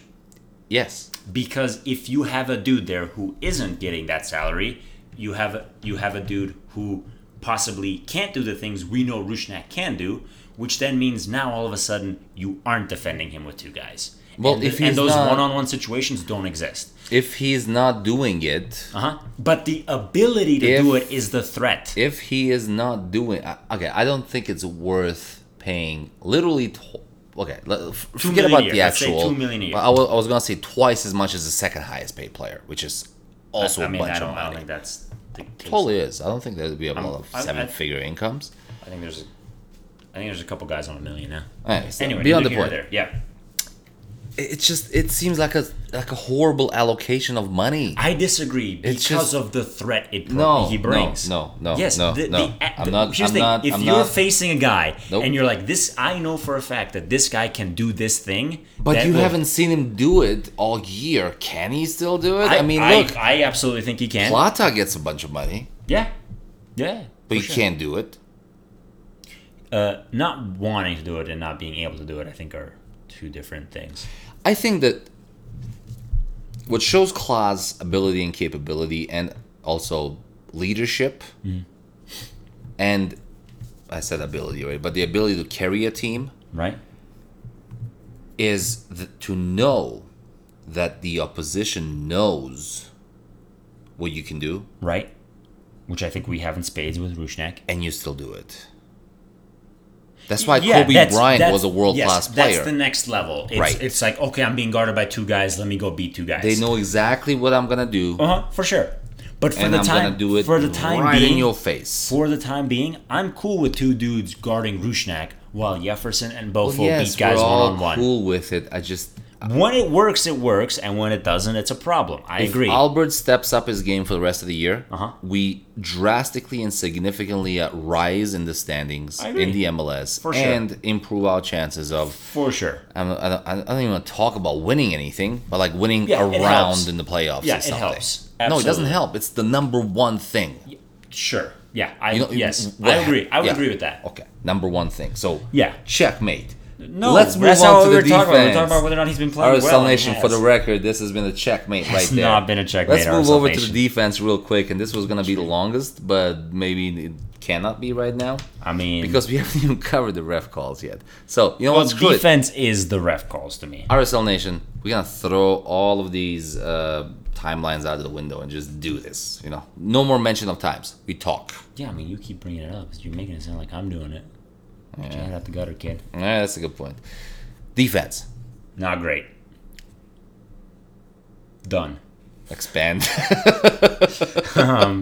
I would. Not great is a very drastic understatement. Going on 2 games now, at least. Yeah, I mean, I know we like. I don't know if we want to treat the call separately or as part of defense. We should have been down to 10 men in the 20 some odd. No, let's not treat the call yet because I have a couple of talking points in the call. Let's talk about defense as a performance, as a unit right now. Yeah, I mean, really, just bad. Like really, really bad. I know that's not what you're looking. No, that's exactly what I'm hearing. But my note says lazy. Yeah, Nedum. You know, Nedum had, I think, his worst game in an RSL uniform. Toya got beat, quite a bit on his left side. I don't think. I think the way I would summarize it is that what's his name? Herrera. Yep. Was the least worst. That's my summary. He was the least bad out of the 4 defenders that make up our back line. Which. That's a weird thing for me to say out loud because I've been on the kid's case since. Yeah. Well, ever since he moved to the right, I've been a bit more of a fan. But yeah, I mean, Glad just looked like he was in over his head for a good portion of the game. Okay, so let me ask you this question. So we have called this out very specifically for 2 games in a row. Mm-hmm. All right, first the home game against Portland. Yep. We concede 2 goals. Standing around. I mean, the guy literally could have. Each of the guys had enough time to say a prayer. Well, against Portland, the dude took the shot, got his own rebound, buried the second shot. Yeah, that's Blanco. Inexcusable. Yeah, and it just seems to be no coverage in there. I'm not sure if they're that afraid of giving up a penalty or what's going on. I don't know. And then the same thing last game. Yeah. I rewatched the goals that Colorado. But here's my problem. It was a big problem. Silva was on the bench, I think, last game. He was. He was. And he came on late in the game to kind of see it out. So, I think we all agree that 3 of those 4 positions on defense are our ideal starters. With the current roster, yeah. Well, yes, of course. That's a big freaking caveat, bro. Well, no, that's literally capabilities right now. Transfer season's coming up, and I'm screaming for a fullback. Well, so left Toya, right Herrera. Mm-hmm. What's happening? Amateur. Hey, amateur. I was the best of us. I was pretty sure I was muted, but left Toya, right Herrera. Nedum middle. Nedum and someone else. Well, Nedum and Silva in the middle would be the ideal, I think. It would be my ideal starting formation. Yep, I would agree with that. And then Nedum couldn't play because he was still kind of hurt. So instead of him, Justin Glad played. Mm-hmm. Either way, we played 3 out of the 4. Yeah, yep. And Justin Glad, other than the call we'll get into in a second here, didn't have a horrible game. I mean, I don't know. No, he didn't have a good game. I mean, no one on that line had a good game. But he's not the worst guy in the back line, in my opinion. Okay. He might stand out a little bit because of that red card that became a yellow card. Yep. Magic. What's wrong? Do we have the formation wrong? Dude, I think it was just mental. But how is it? Isn't Mike Petke's strength that mental? Yeah, like Reinforcement, motivating guys to motivation, show yes. up and play. Yeah. It didn't seem no one screwed up on a skill play. It's not like someone miskicked the ball, it went left instead of right. The things you used to complain about Herrera. Right. Well, that first goal, I mean, you can make the argument that Glad missed that clearance. Like, he does the little, like, heel thing, and he just, like, leaves the ball in the middle of the field. As he runs over it. I do remember that. I think I remember saying right after that, you should just put that into the corner. Oh, yeah. Hindsight being, once again, hindsight 2020. Right. Anywhere else but where he left it. He Literally. like, stops it, and then leaves it, and then keeps going. He could have put it on goal, it might have been better. Yeah. Because then the Play it goalie to Patna. can- Yeah. Mm-hmm. So, I mean, there's that. For but sure. it all happens in a split second. I'm not sure you have a lot of time to think about it. But as a defender, like, that should be your protect that area. Don't leave the ball in that area unless you're there to protect it. Like, All right, so let me ask you this question. Healthy Silva starts over Glad right now. Starts over Glad. Absolutely. I do worry what that does to Glad's psyche, but Yeah. at some point he's got to not be the kid anymore. Well, just like Plata. So what's the future of... The defense? No, let's not get into that. Because I think it's external. I think it's an outside hire, to use some corporate speak. Yeah. I mean, like, let's also talk about the fact that if Kai Kamara is a little better at finishing PKs, we're screaming here for Toya's head, right? Like dude got beat and then brought a guy down. All right, let's get into the calls then. Because screw the defense. It's just bad. bad. It was was just collectively really, bad. Really not. No good. one stood out. Right. Not for any positive reasons. And then the second goal. Not even good reasons. I mean, on bad reasons. It was like they were all bad. Yeah. All of them were bad, and you just. I can excuse a lot of things. Mm-hmm. I cannot excuse a lack of effort or concentration.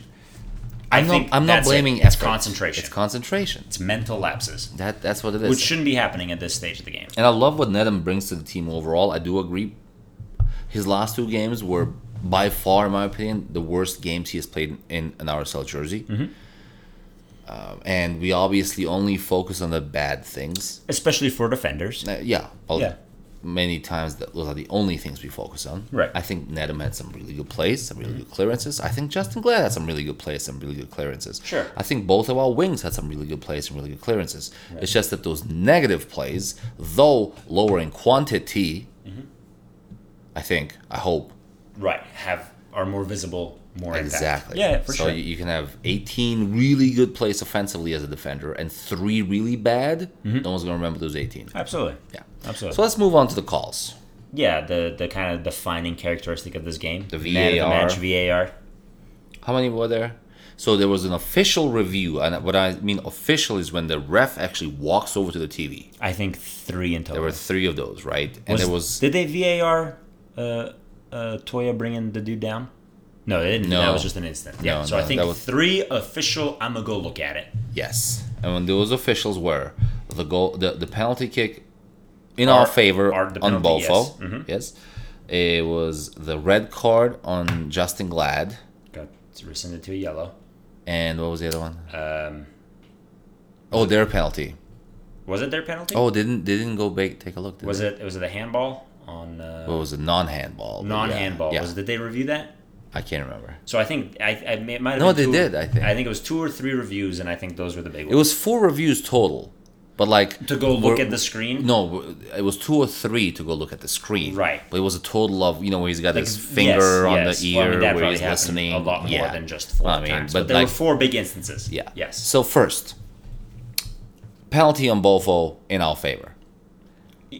The easiest call. The fact, and I think you were looking over at me because we were watching this game together, and I think you said something like, "This is what they didn't want VAR to be." Yes. Not only was that an obvious call, right? That was the second time. Yes. That was the less offensive of 2 very similar plays in like a matter of 5 minutes. I think. Yeah. And to me, the first one was obvious. The second one was equally obvious. Yep. And then the fact that it had to go to VAR to be looked at. The dude then had to so he's listening to the guy for 2 minutes, and then he That's the problem I had. It I didn't killed the game. So I didn't have a problem with them taking a look at it. No, I'm glad. I want them to take a look at it. What really irked me is that, like you said, the guy literally stood there for about 2 minutes listening. Listen, we saw 8 replays on the TV, and it was clear to everybody for sure that it's a penalty. Yeah, but it definitely what was that cutting edge or undecisive or undecided there? I don't get it. Yeah, you're absolutely correct. So I think that's the reason people hated VAR or the thought of VAR, because it's going to slow down the game. Right. If I wanted to watch the NFL, I'd watch the NFL. Yeah, that seemed like a very simple review. Mm-hmm. Now, second one. Was the second one Justin Glad? The second one was the Glad effect. Justin Glad should have gotten a red card for that. I think. And he did. Basically, right. True. He did get a red card for that. And then he didn't. Yeah, that's how you do it. It should have been. That's a red card. I mean, I'm not sure what much to say if we can walk through the play. Okay, I took a really close, slow motion look at it today. Yep. All right. You can make the argument that at the moment when he touches the ball, his cleat is not completely exposed. Right. It's somewhat down. It's more like let's say 45-degree angle, and that's pushing it. More like a 50-degree angle. Sure. That's the closest I can get to making an argument against it. Yeah. Then there's the argument to get the ball first. That doesn't matter. Horrible argument. That doesn't matter in that play. And then thirdly, I'm glad that Colorado dude, I can't remember who it was, pulled his leg out. Oh yeah, because otherwise you're getting on a stretcher, boy. Yeah. No, that's if you're gonna teach somebody how to break someone's leg, that's the move you go with. And I think the part that seals it or closes it for me is that he went with both legs off the ground. Right? It wasn't a tackle. It very much felt like a lunge. Yeah. That's I think the official key word. Was there an official explanation for it? Yeah, I mean they just said after review they felt it wasn't reckless or I forget. Yeah, they put out a thing about it, like the official, company line, if you will. Yeah. To me, in the moment, if he wanted to go yellow, I'd be like, all right, not a great call, but I get it. You kind of saw something. You want to make it a yellow, it's fine. Having gone red, and to be clear, red is one of the ones you have to review that. Yes. You can't give a red card and choose to ignore the review. Which I think is correct. Right, because red cards change games. Completely. But to me, looking at the review, there wasn't, and I think the official language they use is clear and obvious error. To me, there was no clear and obvious error as to why that shouldn't be a red and is a yellow instead. To me, I could see that being a red. If anything, I would review a yellow and turn it to a red. Right. Yeah, also that. No, it's, looking at it, I think we got very, very lucky. If there's a team that we're going to get lucky against, I'm glad it was the Crapids. Yeah. But also, not to be one of those guys, but what goes around comes around, and yeah, there's probably going to be a call. And hey, man, don't say that. Remember, we had that bad call in our favor in the first week, and then we said, this is going to come back and bite 4 weeks in a row. Yes. All right, so we got lucky. There's no disagreement. RSL Nation, let us know what you think. Both y'all at this point. I know. Don't you gotta stop doing that. The next one was, the next controversial call was there was a penalty in their favor. Yeah, Toya. Which they actually got. Also, no disagreement. Clear. Yeah, I don't think there should be a review there. I don't think there was a review there. I think it was it wasn't. Can't be tripping dudes from behind. Can't be tripping dudes. Before we get to Putna, the last review. Yeah. Which was the supposed handball on Nick Beasley. It was Nick Beasley, yeah. Complete absolute. That's a no-brainer, no call. I'm glad they took a look at it. I don't think they actually looked at that officially. I don't think he went to go look at it. I think he did. I think it was strictly listen. Are you sure? No. So someone took a look at it either way. Yes. Right. Yes. In the But VAR an office. absolute easy.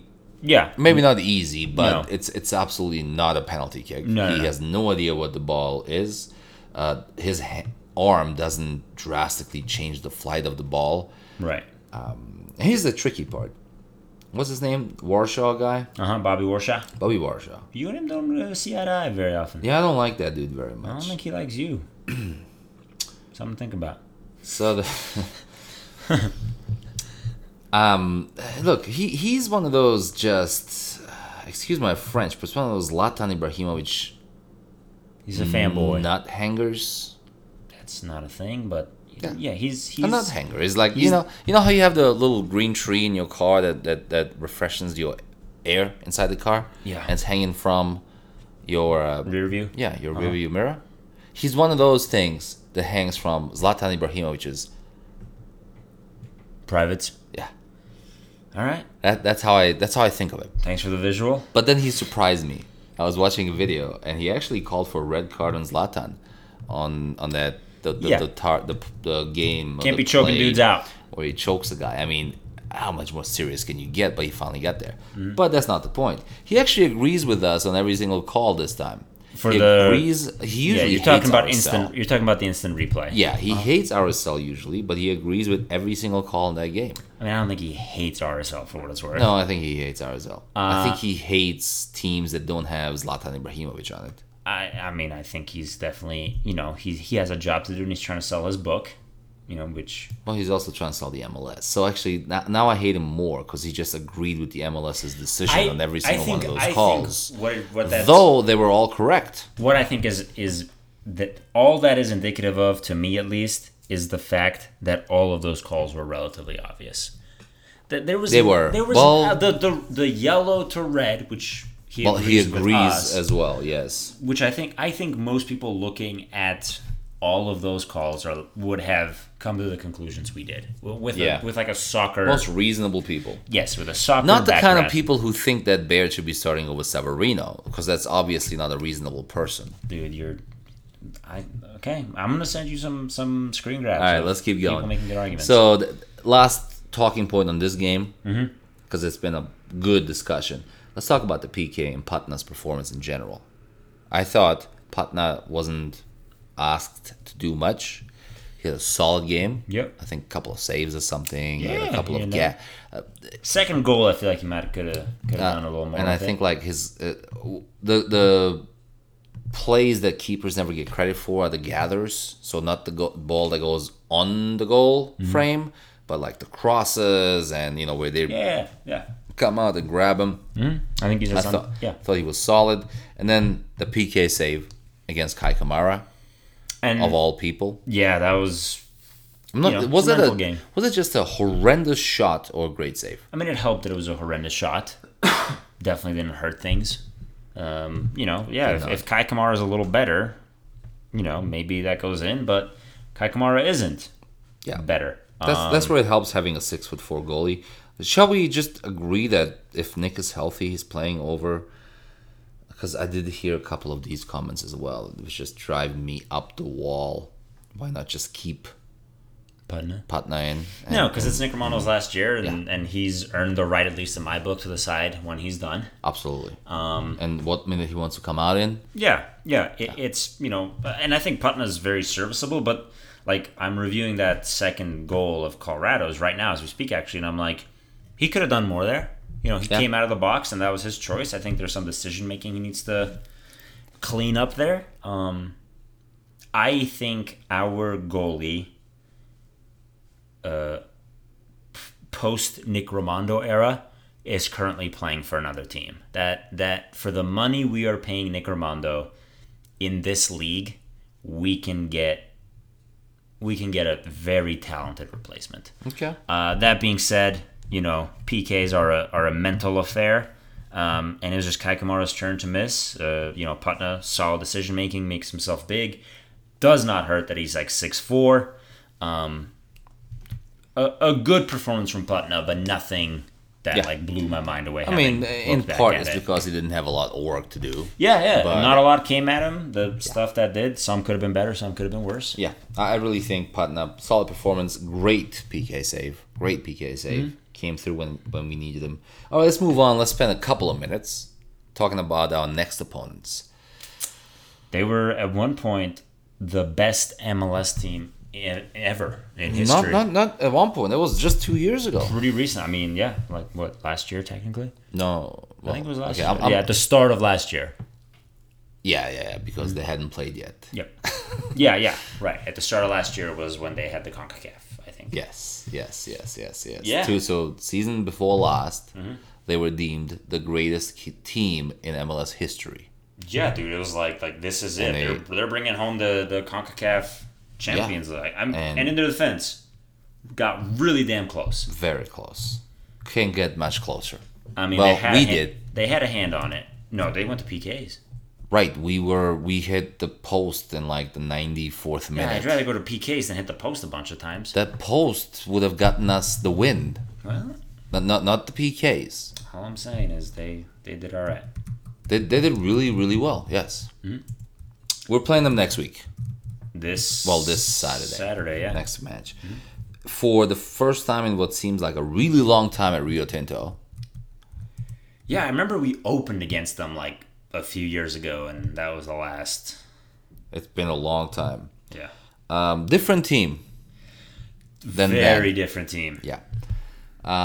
They are, I think, they're basically, I was looking at their recent results, and they seem to be like the RSL of the East. And by that, for a change, I don't mean, because remember there was the RSL of the East, used to be NYCFC. Right, because of all the players that they from coach to like the next 3 or 4 starters were all former RSLers. Yep. They seem to be the East Coast equivalents of RSL because of their inconsistence. They're just winning them and losing them by margins that make no sense against teams that make no sense. Yeah. As a result, I think they're 6th right now in the East. Mm-hmm. And the last point here is they are actually playing a midweek game against DC. Tomorrow against DC, and that's big for them. Yeah. So we are expecting a home game against a team that's not doing so hot in the East. Pretty streaky. And who just played a game 4 days prior. Yeah, it's on paper, which what is could always possibly go wrong. Right, which is always the worst. This seems like you're not gonna get an opportunity at Toronto a lot better than this one. They're away. They're tired against another East Coast team. It's I'm hoping that they're ripe for the picking, but RSL tends to underperform against teams like that. Because Portland was ripe for the picking. So you made the absolutely correct point there. I am absolutely not worried about what they're doing or how they're feeling or how they're right. It's all about performing. Us. It's about us. Mm-hmm. It's about what side of the bed does Albert Rusniak wake up on. Sure. It's about, is Kyle ready to go? Is Everton ready to go? Is Everton ready to go? Is Nick ready to go? It's about, does Mike Petke wake up on the wrong side of the bed and decides to not start Sam Johnson? Sure. I mean, those are the kinds of questions. And then when we started, all right, what if it doesn't go according to plan and we have to, let's just assume we have Plata till Saturday. Right. Bring in a Plata. Sure. Or a Baird or whatever. Do they feel like playing?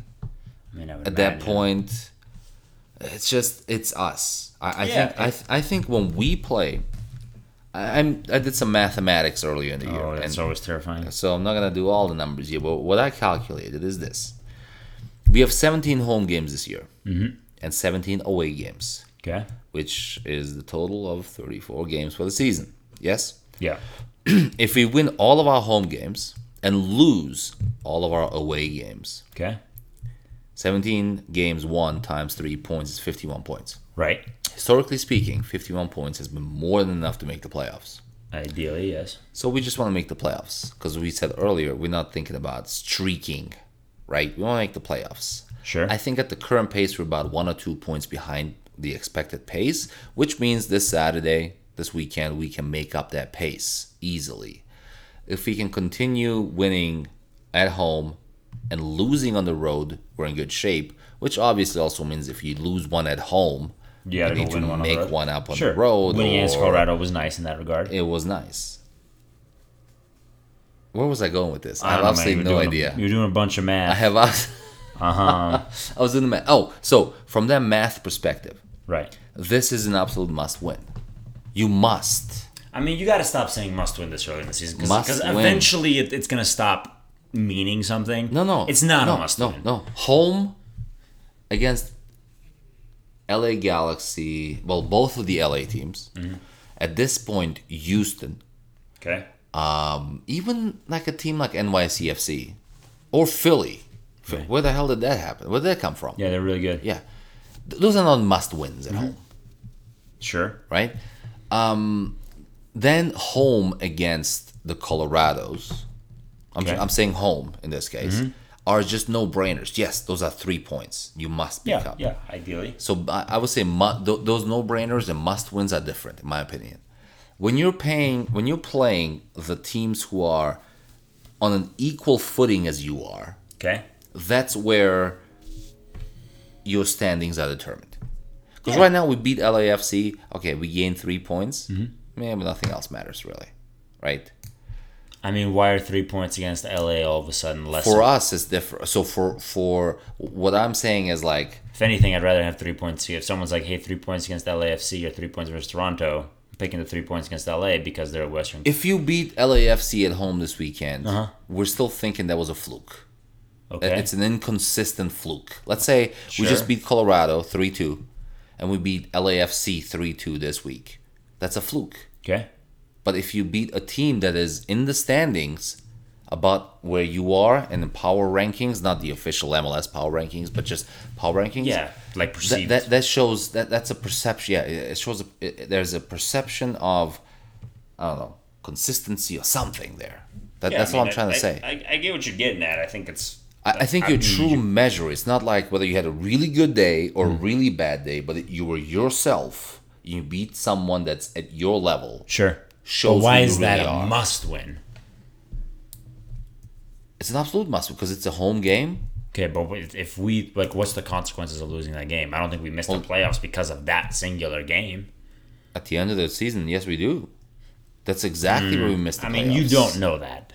No, that's exactly where we missed the playoffs. Because you can have those fluky games where all of a sudden you beat remember a team just a few years ago when the Chivas were still around? Mm-hmm. Had we beat Chivas that year, we would have won the Supporter Shield. That's exactly where you lose championships and playoffs and standings. But you only know that as a certainty in hindsight. Well, yes. But there's only so many years you look at it in hindsight before the next year, like, hey, this is the shit I'm gonna be looking into. Sure, in hindsight. I get what I understand what you're trying to get at in like a philosophical sense, if you will. But like it's beyond philosophical, it's mathematical. No, because it's these 3 points aren't any different than the 3 points later. We don't know for certain. All I'm saying is protect the definition of must win.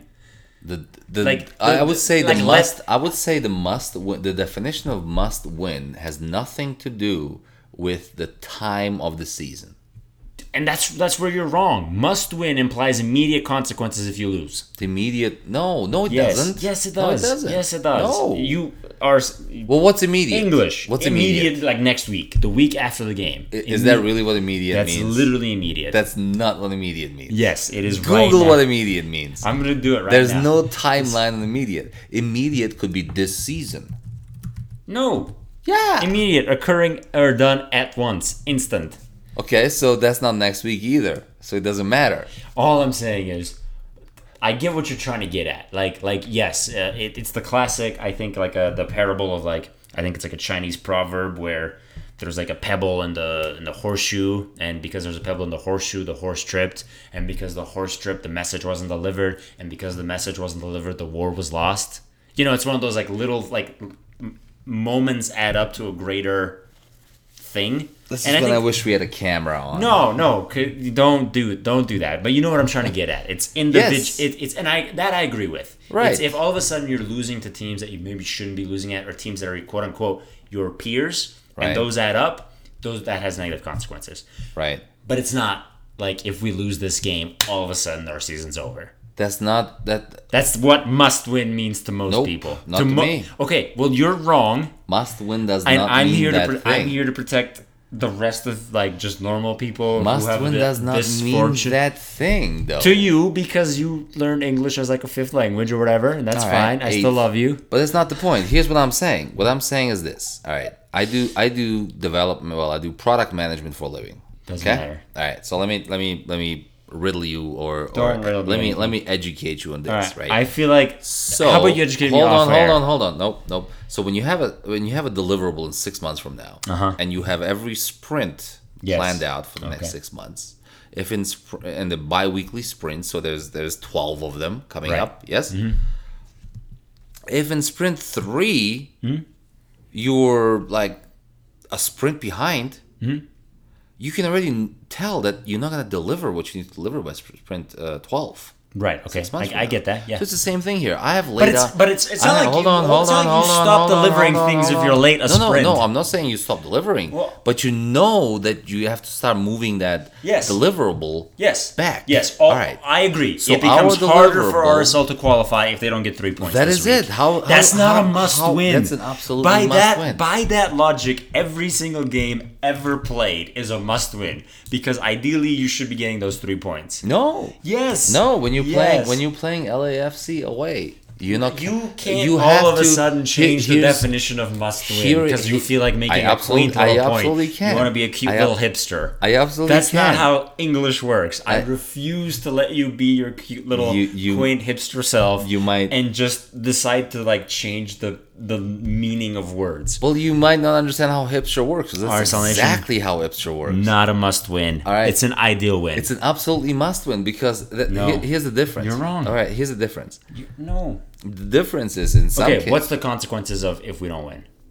The very next week, are we out of the playoffs? Not all. Let me say. Are we this. out of the playoffs next week? No, So not a hold on. must win. That's not a must win. Okay, that has nothing to do with that. Those are All right, must wins. all right, so If we don't win, we are out. let me ask you an objective question. I guarantee you this will not be an objective question. All right, are all points? I don't mean Created equal? Yes. No, are all I went ahead. points earned equally? So in other words, I don't know what that even means. We're an hour and 45 minutes in. We If- haven't even mentioned the fact that Toronto signed Alejandro Pozzillo from Genk. who cares? Whatever. He's really good. Are 3 points Mm-hmm. against? I don't know. Let's say SKC. Okay. That's a horrible example because those aren't just 3 points. Pick another team. As important as hold on. Well, you just proved my point.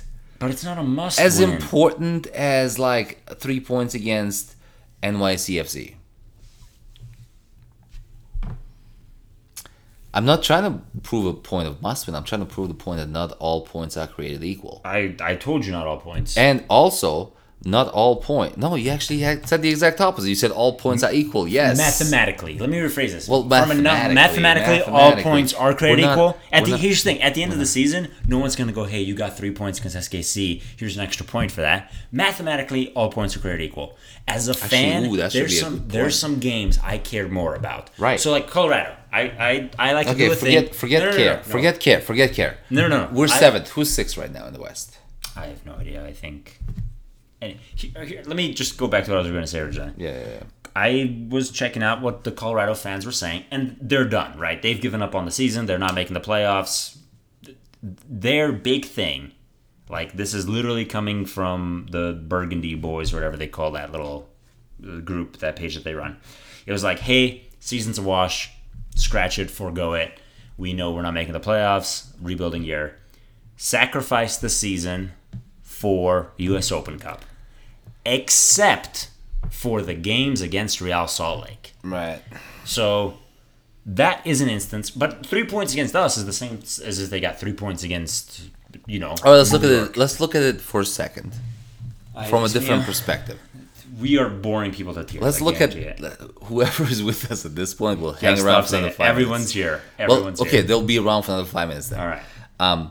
Let's look at it from an ROI perspective. No. How about an effort perspective? No, stop. Stop what? We're not Stop making sense? We're not. You definitely haven't made sense in a long time. I think it's more important to win at home. All right, how about this? We're gonna kick ourselves more if we drop points against Toronto at home than LAFC at home. Yeah. Okay. That's all I was trying to say this whole freaking time. No. You used the phrase "must win." Yes, it's a must win. That doesn't make it a must win. Based on the level at which we would kick ourselves, this is a must win. I wouldn't kick myself at a must win level. It's not a must win. Okay, it's not a must win. Tell me a couple of teams against whom you would kick yourself less if you drop points at home than Toronto. I don't know, like San Jose. That's probably a good one. Because they're garbage. Right. SKC, just because I hate them. Colorado at home. Okay, but those last two are emotional. Vancouver. Right, emotional doesn't count. Vancouver. We already established that. But it's not... Yeah. Vancouver, yeah. That's an example. New England. That's... Okay. Yeah, there are teams I expect, but that doesn't make those games... those games must wins. If we're playing New England at home this weekend...